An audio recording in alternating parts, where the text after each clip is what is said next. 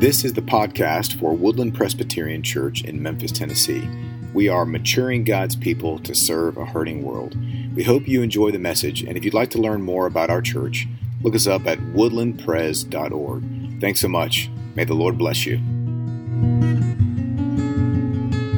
We've been journeying through the book of Romans, which is a letter from the Apostle Paul to the church in Rome. Paul, whose life was radically changed by Jesus, he became a follower of Christ and began to spread the gospel, and he wrote this letter to his brothers and sisters in Rome, a group of people who were seeking to be faithful in the midst of a giant city that had a lot of power, a lot of significance, a lot of culture, and they're wanting to be faithful to Jesus. And so Paul has been reminding us over and over and over again that we are to live for Jesus by faith. We don't have a relationship with God because of what we've done. We have a relationship with God because of what He's done. And He came through the person of Jesus to enter into the brokenness of cities, into the struggle of life, into a world of conflict, a world of injustice. He entered into that world so that His people would know Him and love Him and begin to flourish in Him as individuals, in families, in communities of faith, to bring about change and hope and renewal in cities and in nations and in the world. And we know that the world is a broken place. We know that there is great hurt on large, massive scales with wars, but also even in the midst of families and our own self-doubt. We know there's brokenness. And yet the gospel reminds us that it's not about what we do, but it's about what Jesus has done.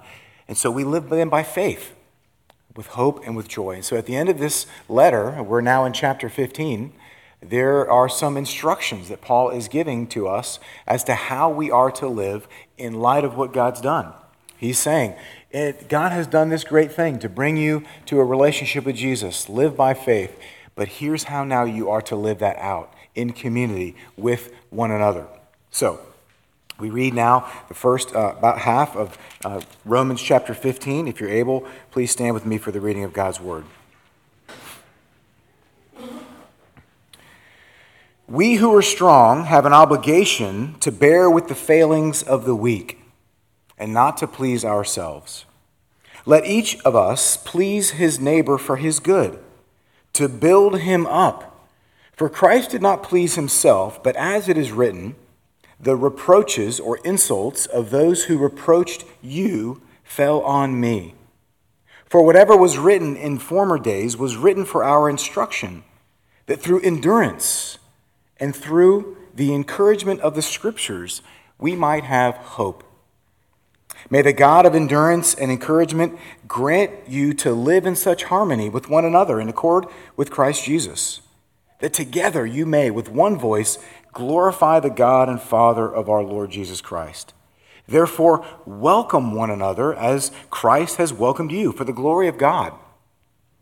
For I tell you that Christ became a servant to the circumcised, to show God's truthfulness, in order to confirm the promises given to the patriarchs, and in order that the Gentiles might glorify God for his mercy, as it is written, therefore I will praise you among the Gentiles and sing to your name. And again it is said, rejoice, O Gentiles, with his people. And again, praise the Lord, all you Gentiles. Let all the peoples extol him. And again, Isaiah says, the root of Jesse will come, even he who arises to rule the Gentiles. In him will the Gentiles hope. May the God of hope fill you with all joy and peace in believing, so that by the power of the Holy Spirit you may abound in hope. The word of God for the people of God. You may be seated. Father, we thank you for your word and pray your blessing upon it, this reading, this hearing. And most of all, Lord, the application of it, that as we hear what you've said and we're reminded of what you've done, that we would be so affected that we would not simply be listeners, but that we would be doers of your word. Give us something to do in response to what you have so gloriously and wonderfully done, so that it would change our family, it would change our city, it would change our world. Help us to hear in Jesus' name, amen. This summer I had a chance to see the redwood trees. I've talked about that a couple of times. They're just these big, amazing trees that just grow and grow. Some of them are thousands of years old. And when you stand at the foot of one or when you stand inside one, you just can't believe how tall they get. So have you ever wondered why it is that mosses and lichens don't grow high? I have not really wondered that, but it came up in a conversation I had as I was dropping my 9th grade son off for school this week. He said, and I asked him, he was talking about tracheids. And I asked him, Levi, I said, can you tell me that stuff that's in the trees that helps them to grow tall, that mosses and lichens don't have? And this is what he texted me. He's out of town at a basketball tournament. He said, they're called tracheids, and that's why mosses are not in the category of tracheotypes. The phloem transmits nutrients and minerals throughout the plant, and the xylem transmits water. That's not usually what my son texts to me. But that's the reason why these tall trees can get really big, because they have something in them. There are these elongated cells that transport water and minerals through the xylem of vascular plants. There you have it, friends. Tracheids. They build something up to allow something to become significant and strong. And other plants don't have them. Mosses and lichens, sorry, you don't have it, so you're never going to be big and strong. What does that have to do with Romans chapter 15? Well, there's a verse that's embedded in there. Verse 2, Paul says, let each of us please his neighbor for his good to build him up. Paul is encouraging us to build up our neighbors. If you remember, last week, Paul was calling us to grow up, to mature in faith, so that we might be more like Jesus. The week before that, it was to wake up. Be aware of what's going on in the world. So we have to wake up, then we need to grow up, and now we are called to build up, so that we won't live as mosses or lichens. What does he say? How do we do this? What does it mean for us to build up our neighbor? Well, let's look to the text and see what it says. Verse 1, we who are strong have an obligation to bear with the failings of the weak. What does it mean when he says we who are strong? Is he talking about those with strong muscles? Is he talking about those with extra endurance? Is he talking about military strength? Is he talking about political power or a strong personality? Is he talking about people who have a strong work ethic or a strong bank account or a strong educational status? Is he talking about any of those? Say no, somebody. No. What does it mean when he says we who are strong? Well, we have to go back to last week when he was comparing those who are weak with those who were strong. He was, remember, talking about what was going on in the church in Rome. And he said that those who only eat vegetables are weak, not because he's got anything against vegetarians, but he was saying that there are some in the community that didn't want to eat the meat because potentially it had been dedicated to idols. And they were just saying, hey, look, I don't want to do that. My old tradition is that if I eat meat dedicated to idols, then I'm doing something wrong. And those who were weak were not fully embracing and trusting in the gospel of Jesus Christ. And he was contrasting that with the church in Corinth because it was the opposite situation. So when Paul says those who are strong, he's talking about those who are strong in faith. Those who are strong in their understanding of the gospel, right? The gospel is what? That announcement about what God has done to accomplish his purposes in the salvation of souls, to bring people to himself by grace through faith. And those who are strong are not the ones with big muscles or big bank accounts or strong personalities. Those who are strong are the ones who really know and understand that and have learned how to live that out. And he's saying those who are strong have an obligation to bear with those who are weak. Right? What is an obligation? It's something that I ought to do. I'm morally or legally bound to do something. Paul is saying, if you are strong in faith, you have a legal, moral obligation to bear with, to suffer with, and to encourage those who are not strong in faith. This is your responsibility. This is your calling. This is your commission. You are to do what? To please his neighbor, verse 2, for his good, to build him up. Right? Because we don't want a church full of mosses and lichens. Not that there's anything wrong with mosses and lichens. They have their purpose in the world, right? But that's not what we want in the church. We want redwoods and oak trees and dogwoods and orange trees. We want trees that can grow up and do what they're called to do, to produce fruit and beauty and oxygen in the world. And that's what we need in the church, is people to wake up, people to grow up, and then to build up. Who am I talking to? Me? Talking to myself? I'm talking to you. I'm talking to whoever's listening out there. My mom, maybe. Who knows? Everybody who's hearing these words, that's who I'm talking to. We are the strong ones, right? Those of us who are strong in the gospel, we have this obligation, is what he says. So this is a sweeping principle of Christian ethics for us. Is that the people with power, strength in the gospel, must be stewards of that power to build people up and please those who are weak. Not to use our power to build up or to enlarge myself or to make myself feel comfortable or to get what I want. Paul is saying I'm under obligation to help those who are weak. He goes on to say it's to build up our neighbor for his good. You see, the way that we change the world, and we all look at the world and go, oh man, I wish the world was different. The way that we change the world, and this is how the church in Rome, I'm convinced, changed the world. They didn't do it with military power or political power or big rallies. They did it one person, one relationship at a time, where people who were changed by the gospel then went to work and lived out the gospel in their own community, not by saying to people, you're bad if you don't believe the Bible, but they said, I'm going to act with integrity and with joy and with hope and with love because I know the gospel. I know that I'm not defined by my success. I know that I'm not defined by anything other than what God has said about me. So that means I can act with integrity, then I can act with joy. I can sacrificially give my life away. That's what it means to serve and to love our neighbor. And that sounds easy enough, isn't it, right? Help the weak. Let's get to work. We'll just show them where they're weak. We'll build them up, and we'll be on our way. But it's not that easy, is it? It's kind of hard, actually. Someone once said, it's easy to fool someone, but it's hard to convince someone they've been fooled. The weak often don't know that they're weak.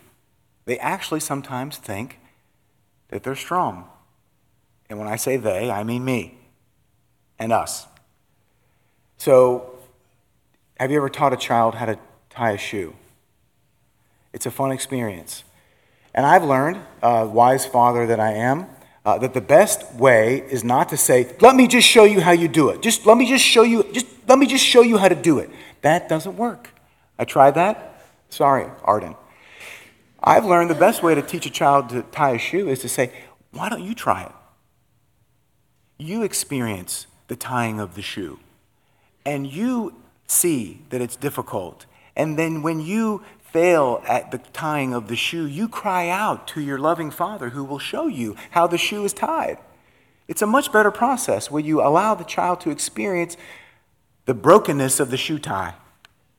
Because then they say, oh, Father, wise Father, please help me to tie my shoe. It's easy, just like this. You get the bunny rabbit ears and you tie them together. Sorry, bunny.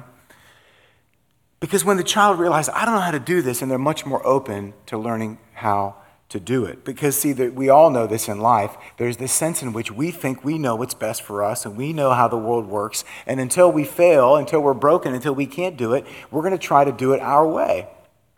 We're like kids tying shoes all the time. And it's only when we fail and we struggle and we realize that I'm not doing it the right way, then we're open to God teaching us or someone coming alongside us and saying, hey, let me show you how this is done. Here's what I've learned in my life of failing miserably at tying shoes and now learning how to do it, or whatever the case might be.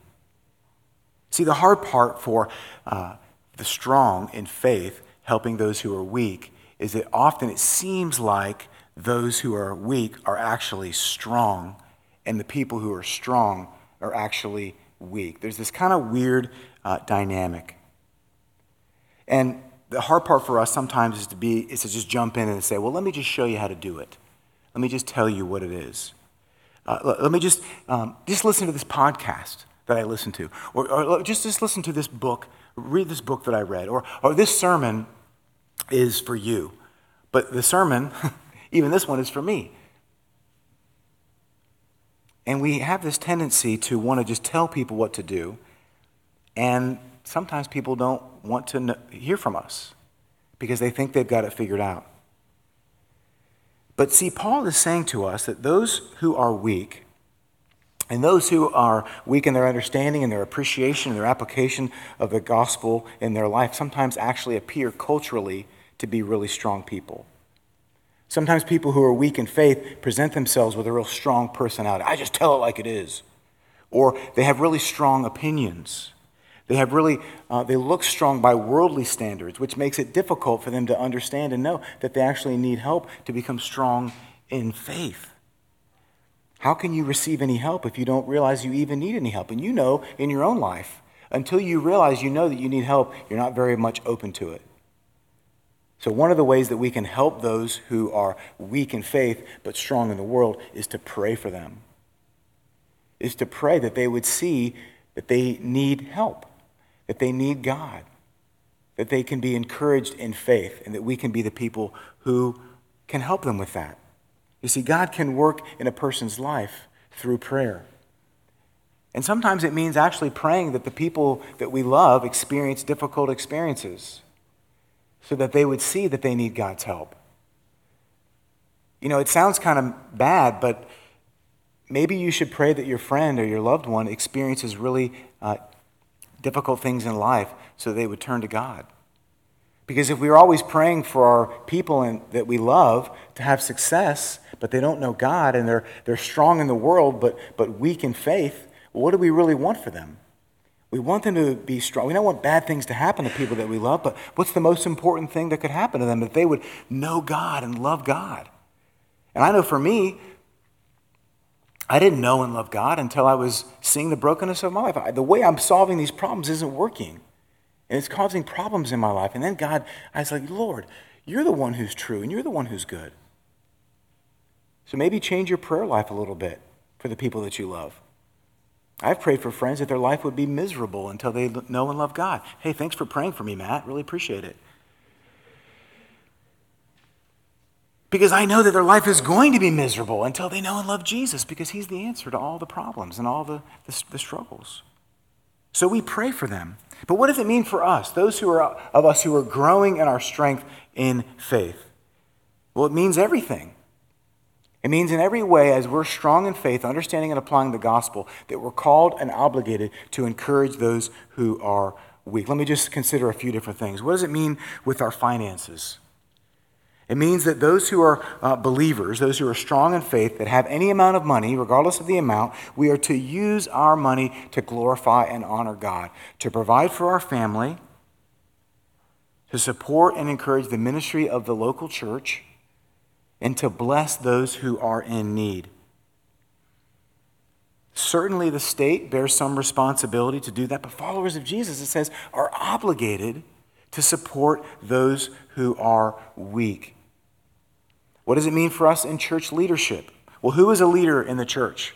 All right, certainly you could say the teaching elders are leaders, and the ruling elders, right, and the deacons. But anyone who has anything to do with any decision that happens in the life of the church is a leader in some way. If you get a vote, then you're a leader. If you're a church member, you get a vote. So you lead in some way. That means then, as I think about leading and encouraging and being a part of this specific body of Christ, that I'm called to use my strengths in the gospel to serve those who aren't far along in their faith. So that means then I shift from thinking, how do I get something out of it? What's in it for me? Did I like it? To, was God honored in it? And is it accessible to people who are weak in faith? And this is a challenge for us because we all have preferences and traditions and ways that we've connected with God. And what Paul is saying, I think, is to say we need to set aside what really moves and connects with us in some ways to serve and allow others to experience the good news of the gospel. Right? So when we think about our worship services, we're not asking, did I like it? But we're asking, did God like it? Was God pleased when I came in and praised his name? Was he honored with the preaching of the word? Was it biblically faithful? Was what we were doing glorifying and honoring God? And was it accessible to people who aren't part of our community already? If someone came in from the outside and it was their first Sunday here, did they understand what was going on? Was it meaningful? Did they feel a sense of welcome and hospitality? So when I come in through the doors, if I'm mature in faith or I'm strong in faith, then my obligation isn't just to connect and to talk to people that I already know, but it's to go and pursue and to welcome the people who haven't already come. And it's even to be thinking about who in my life do I know that needs to be embraced by the community of faith, that needs to experience the love of God, that I could say, hey, why don't you come? We're having this thing. There's a dinner. There's an egg hunt. There's a worship service. There's a gathering of friends at my friend's house, and we just get together and talk and share our lives together. Who are the people in your life that you could invite? That's what we're thinking about. That doesn't mean that we don't talk to our friends. That doesn't mean that we want to hear music that connects with us. All those things are true. But it means then thinking through also, how do we make this accessible to people who didn't grow up in the church? How do we serve and love as leaders? What does it mean for us in relationship? Do we simply hang out with people that are like us? Or do we give to people who drain us? Now, you can't be with people who drain you all the time. You have to have your cup filled. But we recognize, and you know this, there are people in your life that take extra effort, extra care, and extra love, and extra concern. But you who are strong are obligated to care for those who are weak. You can't do it 24/7, but we're obligated to engage in that conversation and to pursue that person, the one who's difficult to be around. You know why they're difficult to be around? Is because they're maybe strong in personality, but weak in faith. And as we love that person, as we encourage them, you see the change happen. I'll never forget when I went to the Great Escape one summer, and a boy was invited to come. There's a family in our church, and he was invited to come because the mom of the family in our church invited her house cleaner's son to come, and his name was Michael. And from the moment he got down to the church, it was a week-long trip, and we rode a bus. From the moment he got on that bus, I could tell this was going to be a difficult week with this boy. He was the most negative person that I had ever met. He was so difficult. We were there over 4th of July, and there were no fireworks. He complained about that. He complained about the food. He complained about the bed. Somebody stole his wallet, and he complained about that, which I would have been complaining about too. I'm just like, oh, of all the people that get their money stolen at a church camp, why Michael? But me and this guy, Justin, who was an intern, we just said, we're going to love this kid as best we can with the power of the gospel flowing through us, because it was so draining to talk with him and to say, oh, it's going to be fun. Come on, we're going to have a good time. I know the food's not that great, but it just was over and over and over again.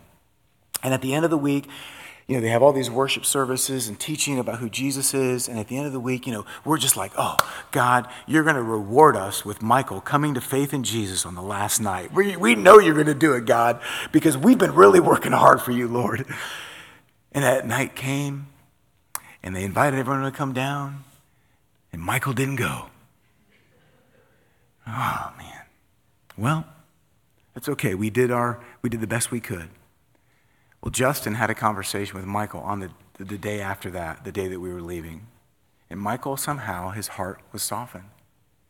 And he began to see that God was good. And all the hurt that he experienced in his life didn't all go away, but he told Justin, he says, I want to have Jesus in my life. And he came to know Christ as his Savior. And it was just a joy to have this one little thing, because the reality is that you know this in your life. That doesn't happen in a week most of the time. But it did in that moment. And here's the deal. Every time we have a conversation with someone who's difficult or challenging, we have the opportunity to just put a little bit of the gospel into their life, to show them a little bit more about who Jesus is. That's what it means that we who are strong have an obligation to the weak. That's what it means. So who are those people? We all have them. What does this say for us? And here's the motivating force. It's not about like, look, maybe the kid at the end of the week is going to commit his life to Christ. Why do we do it? Verse 3, for Christ did not please himself, but as it is written, the reproaches or insults of those who reproached you fell on me. For whatever was written in former days was written for our instruction, that through endurance and through the encouragement of the Scriptures we might have hope. The reason why we do this is because Jesus did it for us. Jesus came and entered into the brokenness of this world, the brokenness of your life, not to fix you or to get you set up or to give you a successful life, but to be in relationship with you, to love you and to help you to know the love that the Father has for you, to invite the Holy Spirit into your life. Jesus welcomed you. And when you know that kind of welcome, when you know that kind of love, when you know that the God of the universe cares about you so much that he would send his one and only Son to live and to die and to rise again, then that's what gives you the power and the motivation to continue to love the people who are the most difficult, or to willing to say, I don't like that song, but somebody in the room does. And so I'm going to sing it out loud so that they know it's a good song. I don't like the way the communion cups work. Who likes this? Nobody. Nobody likes this, and hopefully this is the last time we do it. But I'm going to do it with this little wafer that doesn't taste good, because it's the only way we've been able to do it. And you know what? It's okay. Hopefully next month we're going to do it differently. Praise God. Not that the bread that we use there tastes any better, really, but come on. The whole idea is that we're together as God's family, and we're saying we're willing to put up with things that we don't like in this world for the sake of the gospel. For the sake of the gospel, so that someone else could know the love that we know by being part of this family, by being part of God's family. And what does he say? Whatever was written, these old things, the Old Testament, all the stuff that Paul has been talking about through this whole letter, all those things encourage us through endurance and through encouragement of the Scriptures so that we might have hope. That we might have hope in this life. Because there are times during the week when you read what's going on in this world and you go, I'm losing hope. I'm losing hope because of what's going on in Ukraine. I'm losing hope about what I see happening in our country. I'm losing hope. There's all these reasons why we could lose hope. And Paul says, no, look back in the Old Testament and you see how broken and devastating it was. And yet God says, through his word, through the gospel, there is hope. We have something to live for. We have something to live for, you and I. It's to do what he's called us to do. Myra came in to do the outreach choir, and I was talking to her, and I said, how you doing? She's an older woman in our church, and she goes, I'm hanging in there. God must have something for me to still do. No matter where we are in life, if we're alive, God has something for us to do, which is to worship him and to love others for that sake. So what does this say to us? Let's close it up here. Because we're going back to the Old Testament, that everything that was written in the Scriptures are applicable for us in life. And look in these last verses in here. Sometimes they're indented in different ways, but look at this in verse 9. In order that the Gentiles might glorify God. Who are the Gentiles? Right? Remember, Paul is a Jew, and his whole life was spent being separated and different from the Gentiles. Nothing to do with them because they're unclean. And now here Paul is quoting the Old Testament, reminding those who were Jews in the church that says, these people will be part of God's plan to be part of his family since time began. Therefore, I will praise you among the Gentiles and sing to your name. These are all quotes from the Old Testament. Rejoice, O Gentiles, with his people. And again, praise the Lord, all you Gentiles, and let the peoples extol him. And Isaiah says, the root of Jesse will come, and even he who arises to rule the Gentiles. In him will the Gentiles hope. So who are the Gentiles to us now? Right? To Paul, they were people who were very different, culturally, linguistically. Everything they did was different, and yet Paul was reminding the Jews that they were the people that God wanted to draw to himself. So who are the most different people that you know of, that you're in relationship with you? They think the most differently, they look the most differently, they speak most differently. Those are the Gentiles. Those are the people that God has positioned you through relationship, through where you live and where you work, to bless in the name of Jesus, to invite to have a coffee at a break, to say, let's go to the park together. Let's go to this sporting event together. Let's go play golf. Why don't you come over for dinner? Let's get to know each other. Not to try to cram anything down their throat, but to love them in Jesus' name, to welcome them in Jesus' name, in the same way that he welcomed you. I mean, restaurants do this all the time. They make it clean and make it nice, make it easy for you. All you have to do is just come and sit down and you're served. Are we not as good at hospitality as the restaurants, as Chick-fil-A? Right? Let us open our lives and open our homes, open our dinner table, or open ourselves to the people that God has put around us to bear witness to the gospel. We who are strong. You don't have to be strong with muscles or with bank accounts or with intellect or with military to do this.